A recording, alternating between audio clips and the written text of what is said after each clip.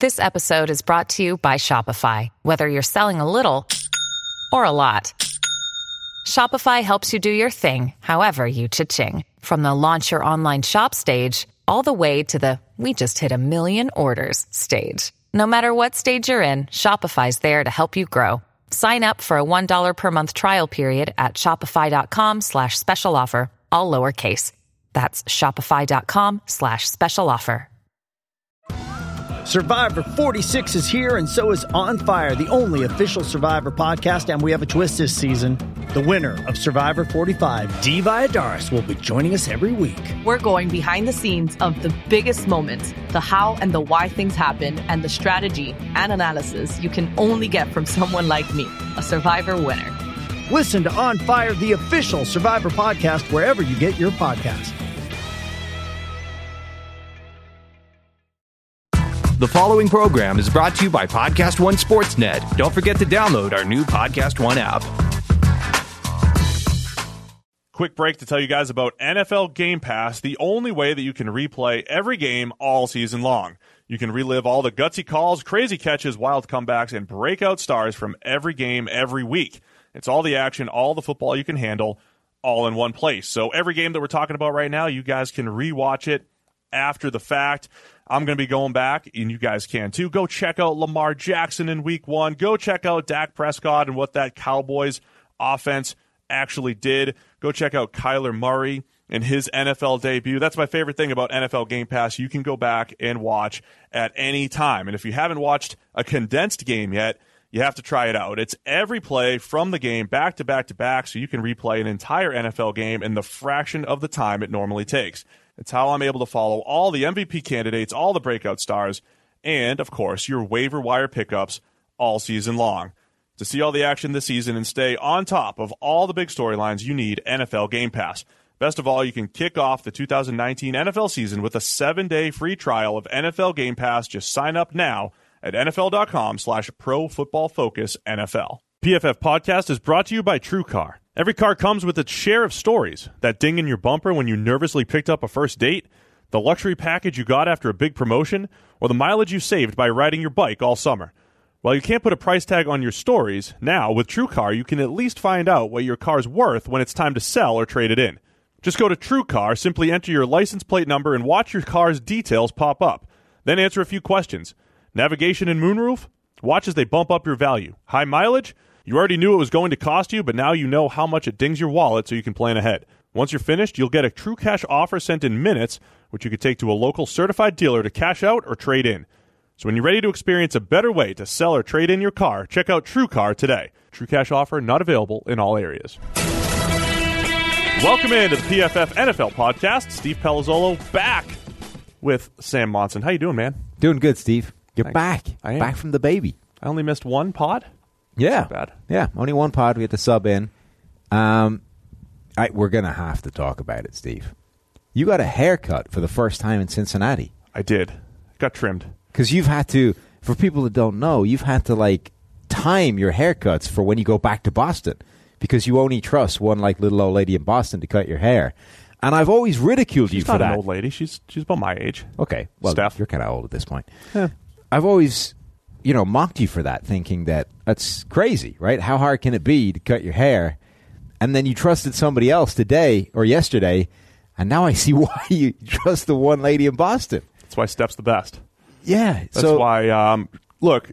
Your hair at the moment looks like one of the Beatles from the 1960s went and got a perm, a jerry curl. Come on. Look, it's not as bad as you're saying, and especially when I'm wearing the headset. I think it looks good. Oh, yeah. If you wear a headset 24/7, it looks fine. If you take the headset off. You're just seeing me with more length, and that's essentially what happened. The technique in the cut was fine. The execution was a little off, just took a little bit too much off. We lost a little bit too much length. Yeah. Steph doesn't make that mistake back in No. Boston. Yeah. So this is why, Sam, it's look. It's So it's my contract here. I have to make my pitch because I know Neil Hornsby listens to us on the podcast here. Yeah. But he thinks it looks good. That's the problem. That's going to be a tough sell to him. But I do think you need to show Chris. Chris would never stand for this. Chris would take one look at that hair and go, "Oh God, we need to get you. So we need to fly that woman out here." So if I escalate that to Chris, right? Like, this should be I'll an expense text to him. the company. I'll text him the photo you sent me yesterday, and we'll say, Chris, this is what happens when Steve doesn't get his Boston lady cut his hair. So that's worth it. So that's worthwhile. We're going to get Steph flown out here. I think PFF should pay for it because my hair is important to the company. So we're going to get her for all subsequent haircuts. But and it's a contract year for me, Sam. My contract's up at the end of March, and I think this is really important. I'm just saying, I would like to thank you because I spent a lot of yesterday laughing at your hair. And this is coming from a man that doesn't have any hair anymore. Like, that's how funny this is. All told, though, it's still not as bad as you think it is. I promise you it even is. My wife said it's growing on her a little bit. She hates it when it gets too short. It's going to grow back quickly. We just lost a little bit of length. You were communicating to me the way a parent communicates to a child when they've had a terrible haircut. It's like, don't worry, little Jimmy, it'll grow back. It's not too bad. A couple of months, it'll be back to where it was, and it won't be a problem. I talked my way through it. Right. That's kind of how you were texting me yesterday. It'll grow back. We'll be all right. So I just had a baby, and we just talked about my haircut for 5 minutes. Right. Thanks. Is it okay? Yeah, whatever you want to focus on. I mean, I'm just saying, I didn't get a picture of a baby yesterday. I got a picture of a hysterical haircut. I'll just send you baby pictures every day then. All right. Baby's doing well, by the way. So, Don't worry. NFL podcast. Yeah. Let's talk some NFL, if anybody's still listening. So Renner's out on assignment. I just hope they're watching on YouTube. Yeah. Well, we're covered by the headset if you're on YouTube. Mike Renner's out, not even on assignment. He's just out. No, he's just out. Yeah. He's just out. He's not on The Bachelorette or anything. There's no secret. He's just not here. He's just not here. Right. So you're in for what's normally our draft discussion, but it's like we're kind of loose, right? You and Eric had some draft discussions, some running back discussion. Yeah, we on talked Mondays, Kyler right? Murray and midget quarterbacks. Small quarterbacks. Come on. Midget's not allowed. Come on. You're already getting into some hot water on Twitter with some of your takes. Your T takes. People over T. And your Lonzo takes. You just better. Not Lonzo, LeVar. LeVar. I don't have a problem with Lonzo. I don't follow either of them, so I don't care. The point is, we're talking off-season NFL football. So today, I want to hit on the PFF 101. Okay. Because we haven't discussed it yet. No. It's out there.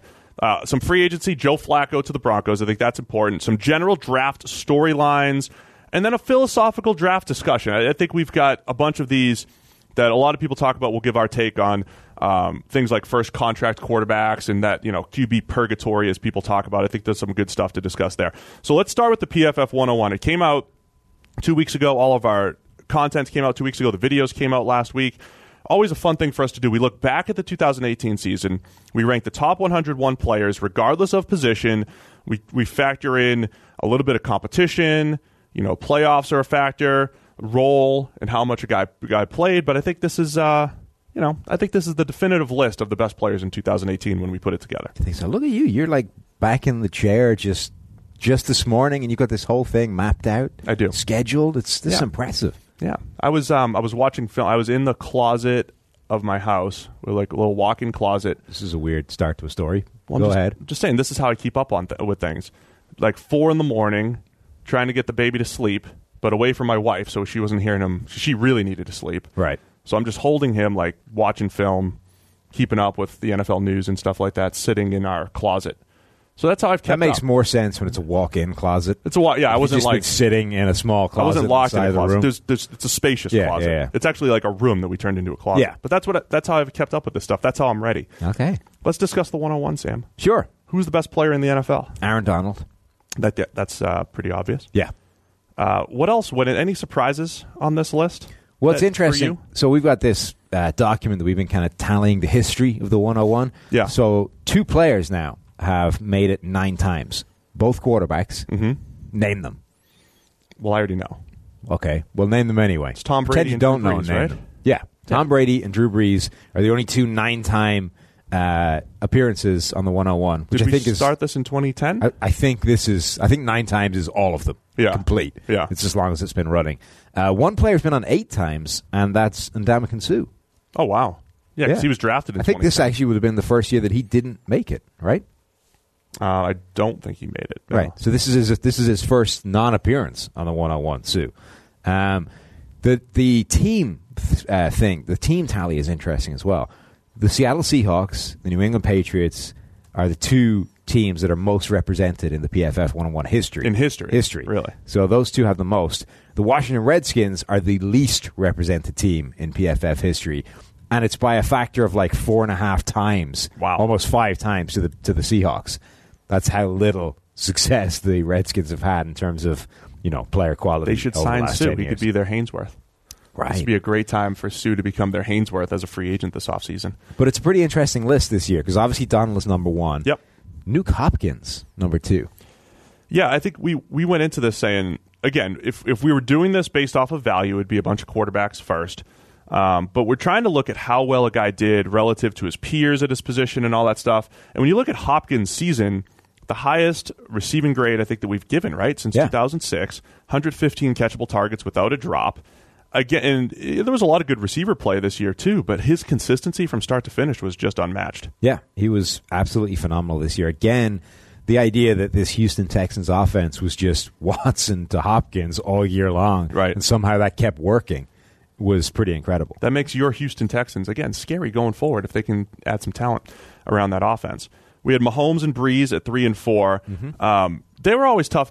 We had a higher grade on Breeze, but we had Mahomes with more value added this year. And I think that's a telling story. Mahomes had a little bit more volume. And I think this played out the way the season played out. You have Mahomes in all of these games that he lost where his team's given up 29 points, 38 points, 54 points, right? Even though some of that was on the offense. And Breeze had some games where he just wasn't very good. So Mahomes' consistency and the ability to just continue to put points on the board for the Chiefs, even in losing efforts, just kind of gave him the nod from a value standpoint, even though on a throw-for-throw standpoint, Drew Brees just missed fewer throws and was a little bit more efficient in that respect. But they ended up 3 and 4 on the list. They were close. Yeah. Fletcher Cox, number 5. Fletcher Cox really having one of the most sort of underrated seasons in NFL history because if Aaron Donald is not in the league, this is an all-time great season that gets incredible attention, but it's just second to Aaron Donald almost across the board. It's kind of like, you remember when Dante Culpepper had a career year in 2004, and really it was one of the best quarterback seasons of all time at that point, but Manning was better. Yeah, Peyton so had nobody paid maybe any the attention best. to it. Yeah. Right. Exactly. So, yeah, that's Fletcher Cox right now. Unbelievable, his ability. We say this all the time, but edge rushers always get the most pressures, and Fletcher Cox had like 20 more than the best edge rusher, but still came in second to Aaron Donald. So rightfully in the top 10 there. Michael Thomas, Tom Brady, Bobby Wagner with an incredible season for the Seattle Seahawks. Missed only 1 tackle, now missed only 4 tackles in 2 years. Yeah, Bobby Wagner, I think, has probably become the best linebacker in the game now. It was sort of between him and Luke Kuechly for a while. I would say Wagner has probably taken a little step ahead of Kuechly at this point. Yeah. He has been pretty incredible the past couple of seasons, especially as like the defense around him has been dismantled. Right. Sherman's gone, Earl Thomas has been gone, Cam Chancellor. Like everything that was making up that incredible defense top to bottom has disappeared, and now it's just Wagner and all the new guys have come in. And he was number 1 as in coverage and number 2 against the run. You don't get much better than that as far as all-around linebacker play. The other big one, Stephon Gilmore of the Patriots, comes in at 9. We keep talking about coverage value. The Patriots play more man coverage than anyone else, and when you look at how efficient he was, breaking up 24 pass breakups plus interceptions this past year, making a ton of plays on the ball. I mean, Gilmore just has turned out to be just an incredible free agent signing for the Patriots, obviously a big part of their Super Bowl win. Yeah, he was the best cornerback in the NFL this season. He's become way better in New England than he ever was in Buffalo. He was one of those guys in Buffalo. I told you that he would be better. Where I think everybody accepted that he had this potential, but everybody acted like he was already playing at that level. Well, he had some really good years there. He also played in Buffalo in various schemes where he'd play a little bit more off coverage. He would play man in Rex Ryan's scheme. I think it was in 2016 he had Rex, in 15 and 16. But I mean, he was a little inconsistent there. And then the Patriots did a really good job putting him in position to succeed. Yeah, they did. But my point is that everybody acted like he'd already reached this point in Buffalo. I understand. I don't think he ever got there, but now he has. I think the 11 through 20 group is an interesting one because you've got some big names there. First off, Khalil Mack came in at 10 because he was a little banged up, and that hurt his production a little bit. He's an annual top 10 player. Von Miller's an annual top 10 player, but he was down in the 20s. J.J. Watt snuck back up into this list at 19. Luke Kuechly up at 18. So you've got guys who we've seen in the top 10 before, like Kuechly, Watt, and Vaughn, who just took slight step backs or battled injury, or for Watt, in Watt's case, came back from injury. But they're still, top 20, 25 players in the NFL, even if they're not at their top 10 type of peak. Yeah, and I think it says a lot about where a lot of these breakout players got to, that they put themselves in the conversation with the J.J. Watts, with the Von Millers, with the Khalil Macks at that kind of level. George Kittle came out of nowhere and became the best tight end in the league this season. He was a phenomenal receiving threat. He's one of the only tight ends in the game that was blocking well as well, which kind of pushes him up above a guy like Travis Kelce. Those two were sort of 1 and 1A as receivers. Obviously, Kelce had Mahomes throwing him the ball. Kittle had Jimmy G for a little bit. Then C.J. Beathard, Nick Mullins, was working through this who's who of quarterbacks that shouldn't be throwing him the ball, and was phenomenal. Chris Jones became one of the best defensive interior players in the NFL. Eddie Jackson, the Bears, won our Best Coverage Player award, had a phenomenal season. Grady Jarrett kind of had a career year as well, going into free agency as well. I want to discuss him. So I want to discuss real quick Chris Jones, Grady Jarrett. So Jones was 15, Grady Jarrett was 17, Trey Flowers at 21. The story here, we got to pat ourselves on the back when we need to, when it comes up, right? The 2015 draft, we said Grady Jarrett and Trey Flowers are both first-round picks. They should be first-rounders. They went in the Grady Jarrett went in the 5th. Trey Flowers goes in the 4th. Absolutely, both guys played like first-rounders. This has been their peak. They're both hitting free agency right now. They're the top 2 players on this list who are hitting free agency. So Grady Jarrett of the Falcons, Trey Flowers of the Patriots, potentially hitting free agency, dealing with the franchise tag discussion and all that fun stuff. But our D-line grades from college to the NFL are looking really, really good. And those guys started the trend. Chris Jones continued the trend. Yeah. People were on Chris Jones, but he ended up going in the second round for various reasons. And I think we started to do a good job of taking out the silly narratives of, well, he takes plays off and he's got this or he's got that work at a high pad level. I heard all those things about Chris Jones, and we're like, look, we quantify every play. If he has an elite grade with us quantifying every play, who cares if he takes a couple plays off? And maybe you're not even seeing the right thing when you say he takes a few plays off. I just hate that scout speak. Chris Jones was dominant this year. He's shown it since he's been in the league. And again, I just want to say to people that are evaluating the NFL draft, like, you guys should be, I'm not saying you just use PFF grades as gospel and you just automatically say, well, PFF likes them, therefore I'll like them. But if you're an evaluator of the draft, I know we've got some hardcore draft people that listen to us, like, you should be using PFF stuff as a piece of your evaluations going forward. Yeah, in the same draft, we told you that Trey Flowers and Grady Jarrett were first-round picks and that Bud Dupree was very not. Yes. And those have all come to pass. There's a lot of people out there at the moment actually sort of offering advice to scouts, to people, analyzing the draft and all this kind of thing. Here's what you should be doing. Here's what I like to do. Here's the greatest thing about, right. So the biggest thing I think the PFF does is we watch every single play, right? So yes. There isn't this idea of, you gotta look at what a guy does, right? Forget the bad plays, but look at what he can do. So you're talking about guys that are in the NFL draft community giving advice to future scouts, right, saying, don't forget these rules of scouting, right? Don't focus on what he can't do. Focus on what he can do. Like, the point we've always made is, okay, what he can do is nice, but focus on how often he's doing what he can do, because that's relevant. If you don't pay attention to how often he does what he can do, you spend your life chasing potential that never gets realized because they're actually not that good a player. So, yes, Chris Jones may have taken plays off in college, right? But how many? And when you look at how often he did it, it wasn't a big amount of his game. Sure, he took some plays off, and that would have led to an even higher grade. But even with those plays taken off, he was still one of the best defensive linemen in the entire nation and a dominant player. Therefore, how much should you give a crap about that? That to me, that's the biggest thing. We need to put like a list of PFF draft axioms, and I say axioms as just the stuff that we believe in. One of the things I believe firmly in is definitely focusing on the bigger sample size and not overrating your own experiences. So Right. the worst part about scouts giving advice is when they're like, man, I missed on this guy, therefore I'll never make that mistake again.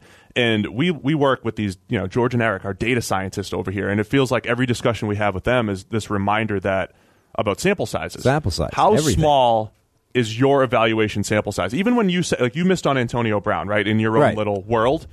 If you take the next 4.640 receiver out of Central Michigan who's got pretty good route running, and you're like, man, I missed on Antonio Brown, I'm never going to do that again. And even then, I don't remember how many of his games I saw, but it wasn't Right. all of them, right? Right. It's not like I went through every one of his games and went, nope, And can't you do weren't, it. like- I wrote him off after however many 2-3 games I saw. Didn't think it could translate. But, Mike Renner makes this point that when people write sort of official scouting reports, one of the very top lines is their exposure to a player. Yeah, Like, which this is games did he based see? off 5 games. Right. These are the 5 games I watched. This is what we're working off here, which is fine. But, I mean, that's inherently a terrible way of doing it, right? Because, okay, you did this based off 5 games. You missed out another 5 games, 6, 7 games, right? There's a ton of additional games you're not paying attention to. And players can vary dramatically from game to game. So one of the pieces of advice I saw thrown out was don't just make sure you get games from the start of the season and the end of the season because players get better over the course of the year. Well, yeah, I mean, the best piece of advice would be to watch all the games because you don't know which ones are good, which ones are bad. Like, you need to see all of them to get the full picture. So this is, I love it, draft discussion, the philosophy of stuff. And look, NFL scouting, I don't think has been atrocious. And I don't get think why it's they don't, terrible. because it's a time thing. So right? this is what I was going to say. So there's a difference between saying here's the optimal way to do things versus here's the easiest way to do things from a time standpoint. Like, so when I was playing minor league baseball, right? When you're in spring training, you'd pitch an inning and then you'd go do your running right after. When you get into the season, you'd pitch one day and then you do your running the day after. So in spring training, pitch, run immediately. During the season, pitch, run the day after. And I was always the idiot asking questions like, isn't there like a best way to do this? If you think that running is best for my recovery, is it better if I do it right after I pitch, or is it better the day after? And we only did it that way because of convenience. Because in spring training, we worked out during the day, and you have nothing else to do if you're a pitcher after you pitch, so you just go run. And then during the season, you play night games, and you have nothing to do the next day because you're not going to pitch again, so you run. So it's like, this is my thought on this whole draft philosophy thing. They watch 4 to 6 games because that's the optimal way to do it, or just because it's the most convenient because I got to get through 300, 500, 1,000 prospects, whatever it is.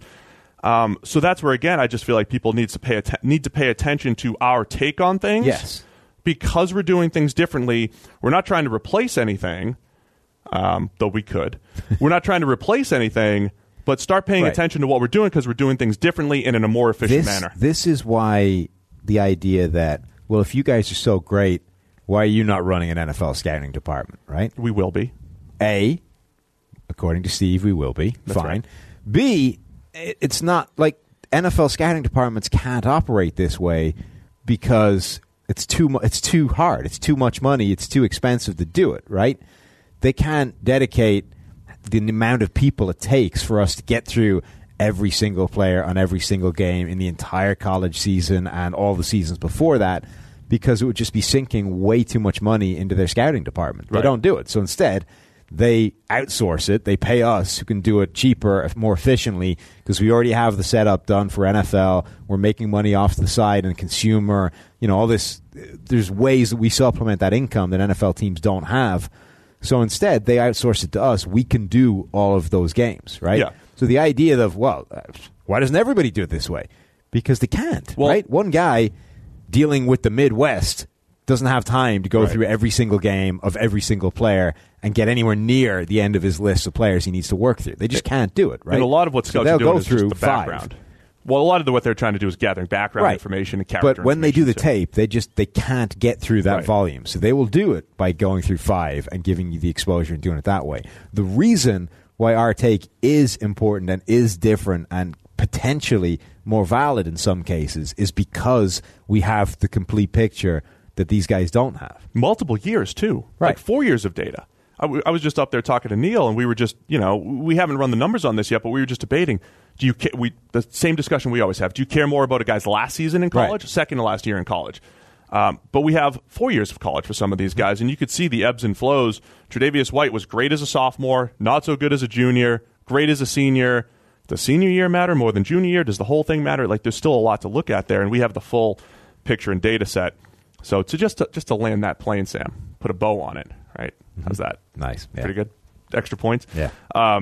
First off, NFL teams are using our stuff, putting our grades straight up against their scout stuff as a piece, and I think that's a great way to do it. I think at some point we can help prove that our stuff should be worth more in that discussion, and I think that's where we will start doing more with NFL teams as they project. They do have direct discussion with us, asking about our opinions on certain things, even just looking at our draft guide. And then there was one other piece I was going to say. Oh, the Browns. The Browns actually hired people to do what we do, right? They had this whole underground community of people trying to chart games and trying to duplicate, that whole concept.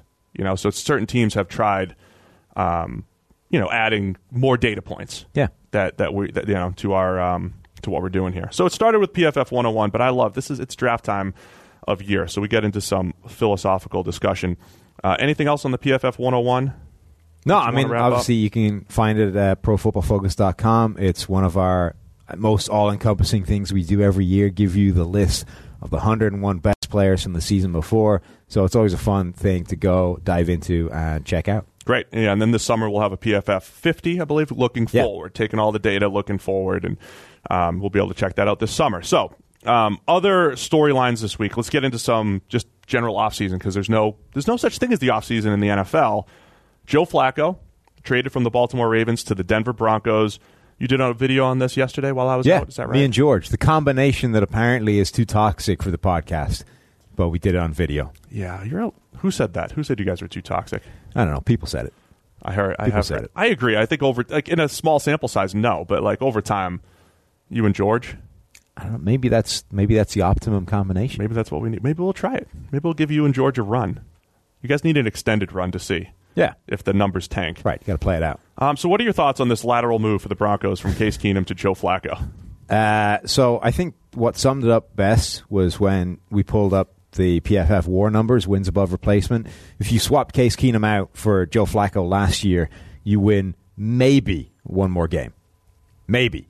Yeah. That's how close they are in WAR. 23rd and 25th, I think, in terms of based quarterbacks. Off multiple years. Yeah, just right? Quarterbacks. Yeah.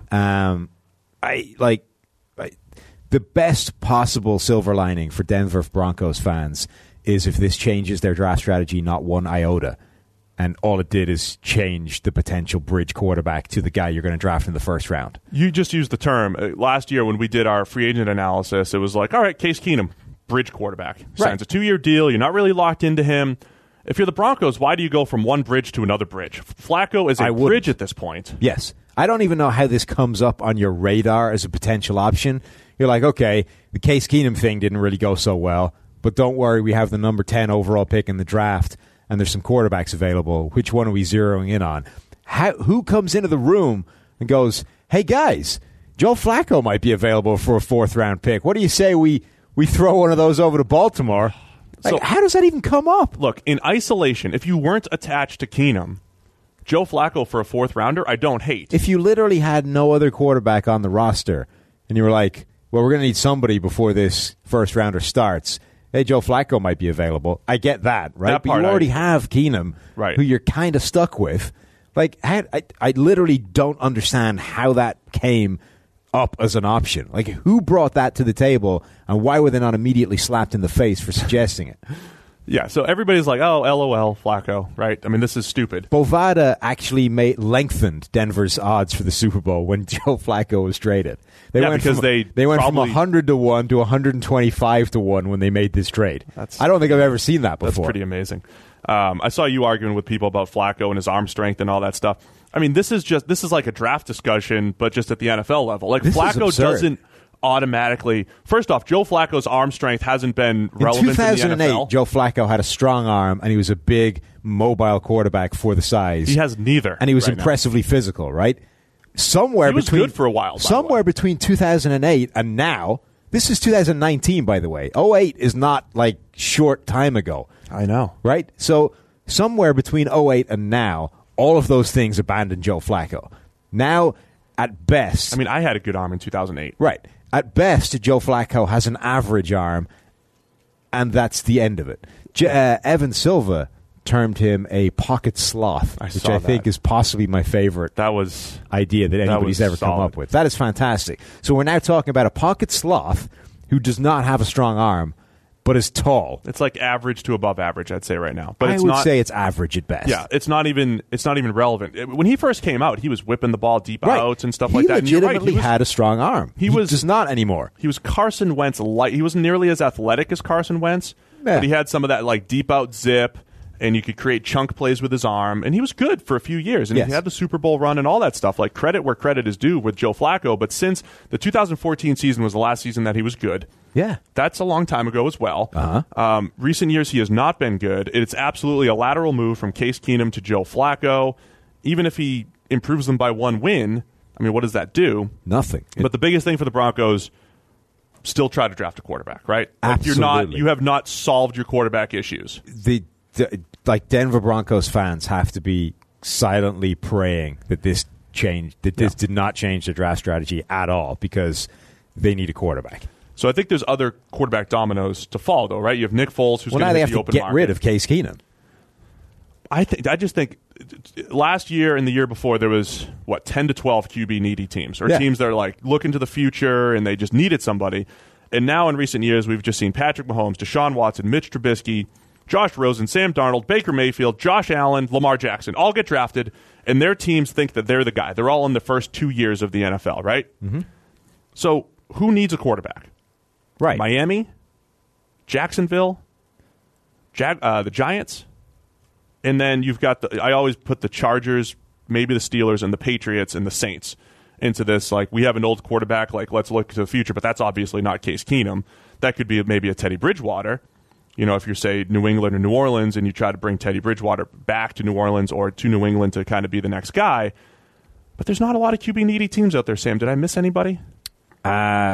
You're right. There aren't. Most of the QB-needy teams have been taken up. But the biggest issue with this is not the fact that they made a lateral move. It's that they actually worsened their cap situation by doing it. It's not like it's just a free addition for nothing, and now you have a competition between two guys that have no business starting. It's that you now have two guys who combined are getting paid a ton of money. And okay, like Flacco's contract is all non-guaranteed. The Ravens are taking all the dead cap hit by shipping him over. Yep. You shipped the fourth-round pick to do it, so it's not great even if you have to cut him. But the problem is, Case Keenum still has guaranteed money in his deal. Case Keenum is still getting paid a reasonable amount of money. He's not getting paid QB1, top-end money. His contract was always kind of a hedge. He was a perfect bridge quarterback. Right. His contract was always kind of a hedge. But now when you combine the two of them, you can't carry both of those contracts and the first round. One of them needs to go, and it's going to cost you money or a draft pick to get rid of one of them. So, unless you can find a trade partner for Case Keenum, which seems pretty unlikely given that you just hung the sign saying he's no longer the guy here. That's the biggest problem with this deal, is that you've made it massively problematic to carry both of them on the roster. Yeah. Yeah. And no easy way of getting rid of one of them. Right. Where do you think the rest of the dominoes fall then? Do you think there's a lot of hype around Foles going to Jacksonville? There's just a lot of buzz in general that Jacksonville's going to get a Foles or Bridgewater, right? Like a guy that's somewhat more of a veteran rather than And that's the other issue with the Case Keenum thing, right? Would you trade for Case Keenum or would you pick up Teddy Bridgewater? Yeah, there's still a lot of doubt with Bridgewater. Oh, absolutely. We haven't seen a whole lot since it's not the big injury. Same with Keenum, right? We've seen one good year, and then he's Keenum. I think we nailed the Keenum analysis last year, which was there was one career year with the best receivers in the NFL in Minnesota. He can't duplicate it in Denver. I think before the season we said he's the number 25 best quarterback in the NFL at best, and that's where he landed. That's also Blake Bortles' range as far as if you're just ranking quarterbacks in the NFL. That's that would be a lateral move for Jacksonville from Blake Bortles, who they want to move on from. So I wouldn't go that route. No. Teddy Bridgewater, there's a question mark. Maybe Teddy can be a top 15 quarterback, but you don't know. I think all these teams you got to keep. So you've got those guys, plus you have the draft coming. And the draft has bigger question marks, I think, than we've seen in years. The Giants probably need a quarterback, but they are positioned to grab one in the draft. Like, the Jags probably they're right behind the Giants. To grab one in the draft. So, again, you've got potential landing spots where teams are probably looking more to the draft than they are these potential free agent options. I think there's this feeling around the Jags, though, that they still have all these defensive pieces, right? This is the feeling, right? They're 2 years removed from the AFC Championship. Yeah, let's get Foles, right? And honestly, a full year of Foles. It's probably Joe Flacco. Is a Flacco, as we said a few weeks ago. All right, let me just jump into this other philosophical draft discussion that we've posed before. If you're a team like the Detroit Lions, the Raiders, the Bucs, the Bengals, you've got Stafford, you have Carr, you have Jameis, you have Andy Dalton.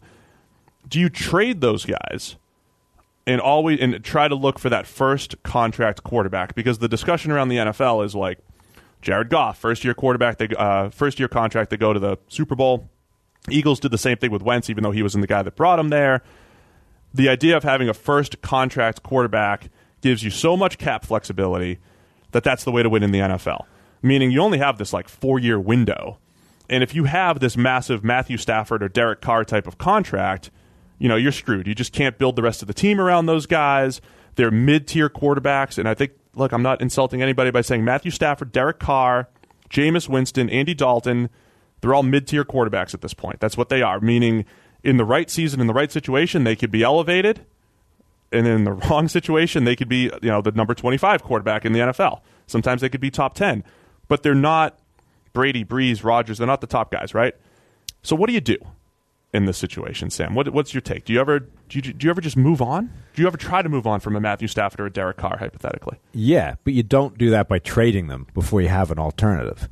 That's the problem. The idea of it's absolutely true to say that having a mid-tier quarterback but having to pay him like a top-tier guy, which is what happens with these guys, gives you real problems because it then becomes really hard to put the quality of team around them that you need to put around them in order for those guys to play like top-tier quarterbacks and ultimately win Super Bowls. So, yes, it's a real issue, and therefore you should always be looking to move on from those guys at the soonest possible opportunity. But you can't forget how good those guys are in the first place and how much worse it can be if you don't have one. Right. This was always the Tyrod Taylor situation in Buffalo, right? Yes, I understand you want to move on from Tyrod Taylor, but understand how much worse it can get. Right. That's why you don't do that. You could have Nathan Peterman and Matt Barkley out there. Absolutely start looking to move on from them, and the best possible scenario is to have a good quarterback on a rookie contract. How hard do you look for one, though? But you can't. But the problem is, it's only valuable when you have a good quarterback on a rookie contract. Having a disaster on a rookie contract does you no good whatsoever. Agreed. So, again, you need to look for the replacement, but you can't trade those guys until you have it.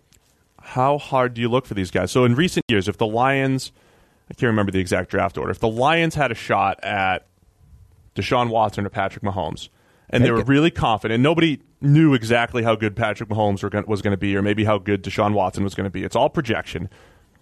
Do you scout the quarterbacks like you need one every single year? Yes. And when you run into a Deshaun Watson or Patrick Mahomes that you believe in, or whoever it is, you're sitting there with Matthew Stafford and that's it, scooping them up. Yes. Or you're the Raiders this year. Maybe the Raiders, they get Kyler Murray.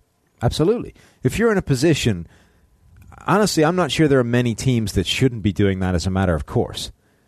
Almost regardless of who your quarterback is. So even if you're the Saints or the such Patriots. Is the value in that first contract rookie.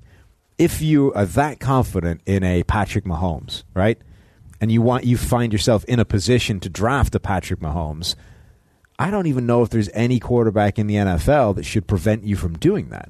Because let's say you're right. If you know what you're getting in Mahomes, the Saints were going to do it. So the perfect example would be an Aaron Rodgers, right?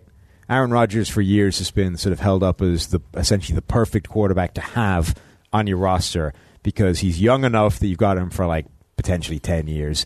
He's good enough that he's a top 3 quarterback, and that's the sort of the perfect confluence of all these things, right? Yep. So if you had an Aaron Rodgers But let's say you put yourself in a position to draft a Patrick Mahomes. You scouted him. You're absolutely sure this guy in 2 years' time is going to throw 50 touchdowns, 5,000 yards, and be the next Aaron Rodgers. You're automatically better off now having the cheaper guy. So you could have drafted him. It would have been pilloried at the time because, hey, we've got Aaron Rodgers. But then in a year's time, you could have traded Aaron Rodgers for like 3 first-round picks. Imagine the and risk, get cheaper. Though. So much risk because you don't know what Mahomes is going to be. Well, but if you're so it is confident a risk, in your evals, but how much risk is it? Right? Let's say you take Patrick Mahomes. You're completely wrong. He's a disaster. All you did was spend a first-round pick on a guy that didn't work out. So that you still have Aaron Rodgers. But that point that you just made, I think, is the key. How much risk is there? Right. Because it's Aaron Rodgers who's now... Because having the quarterback is the important part. But Aaron Rodgers is going to be making so much money that you're so limited that you actually could potentially take a step back to the quarterback position, have a better overall team, and that's actually a scenario where it becomes... I've been using lateral move over and over, but that becomes a lateral move. Believe it or not, Aaron Rodgers to, say, Mitch Trubisky, first-year quarterback, could become a lateral move for your team. But it also, the upside to it could be so big. The risk in that scenario, to me, is not I potentially blow a first-round pick, right? Because teams blow first-round picks all the time. You just take a bad player, right? What's the difference? Right. The difference in here is that it's worth it if you already have the quarterback. One, if you have an Aaron Rodgers, you're probably going to be contending for the playoffs every single year, even if you take your first-round pick and set fire to it. Like, if you just went, I'm not going to pick in the first round every year, with Aaron Rodgers at your quarterback, you're probably going to make the playoffs anyway, so who cares? The only risk in that entire hypothetical is what it does to your relationship with Aaron Rodgers by drafting what would look like his replacement. So that's the stuff I would say I don't care about. That's the stuff I think that is important. There's just no way of quantifying. That's the stuff I would say I don't care. If you're going to be my franchise quarterback...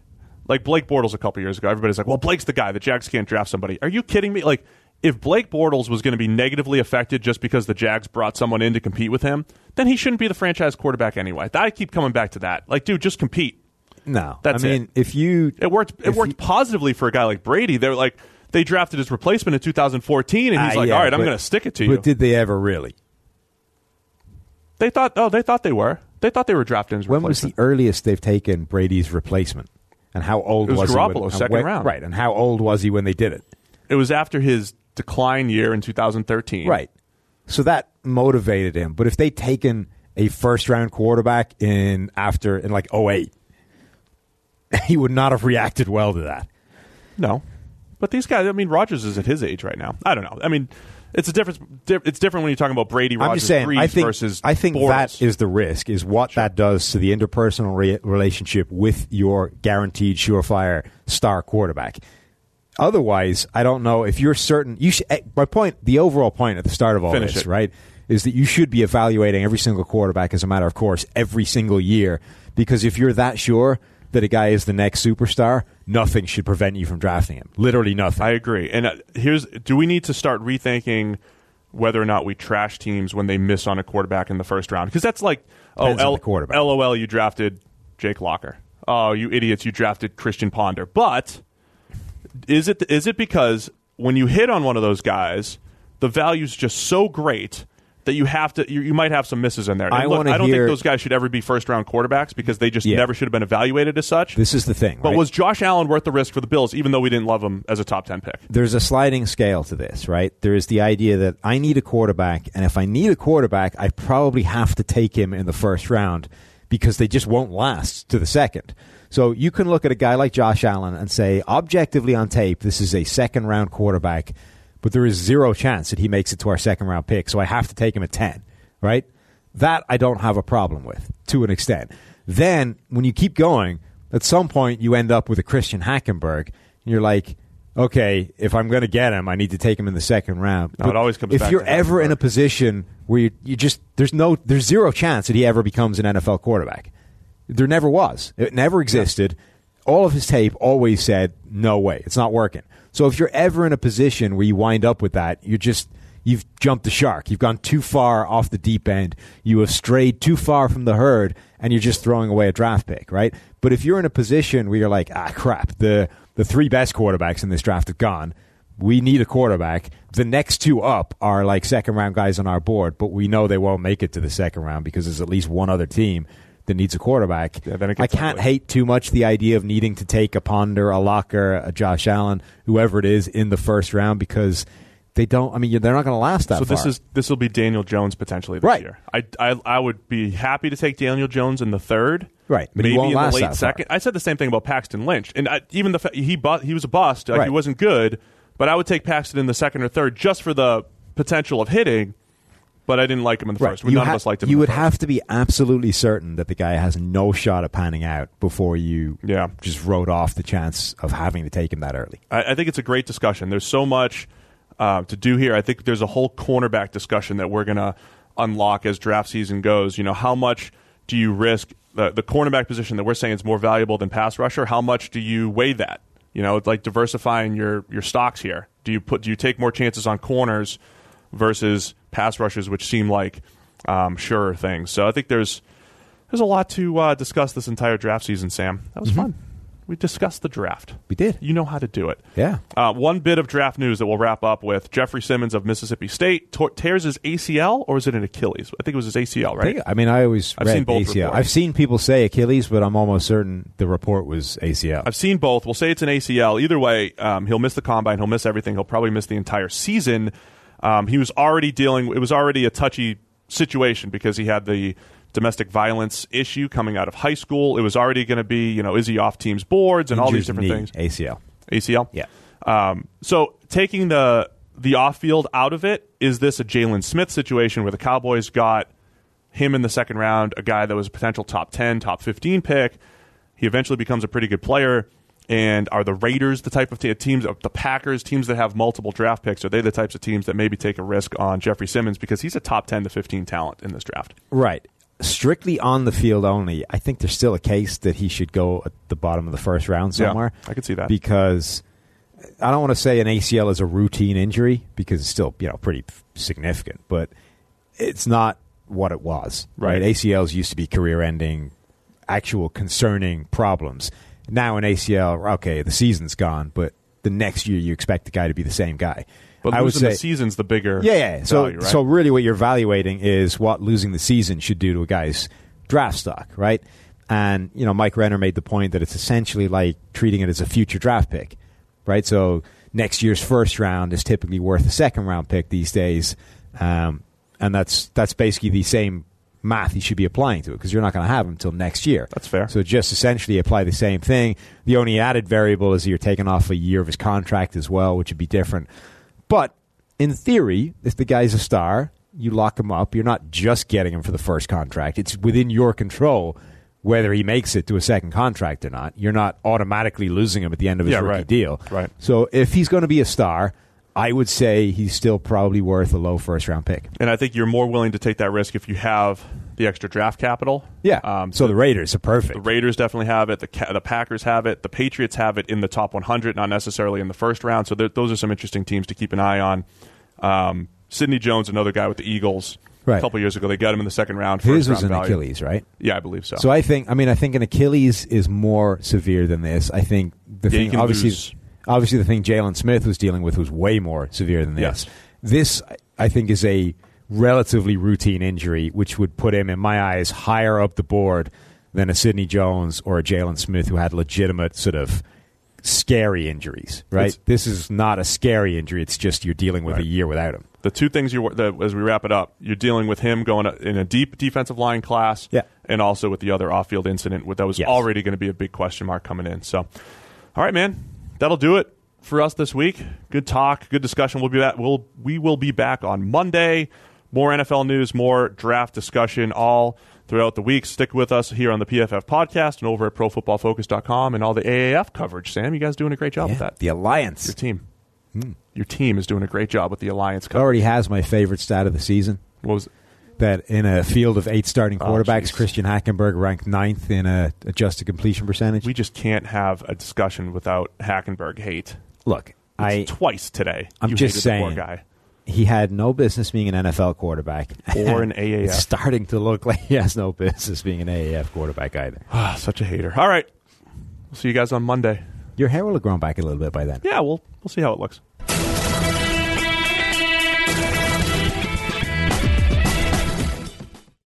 quick break to tell you guys about NFL Game Pass, the only way that you can replay every game all season long.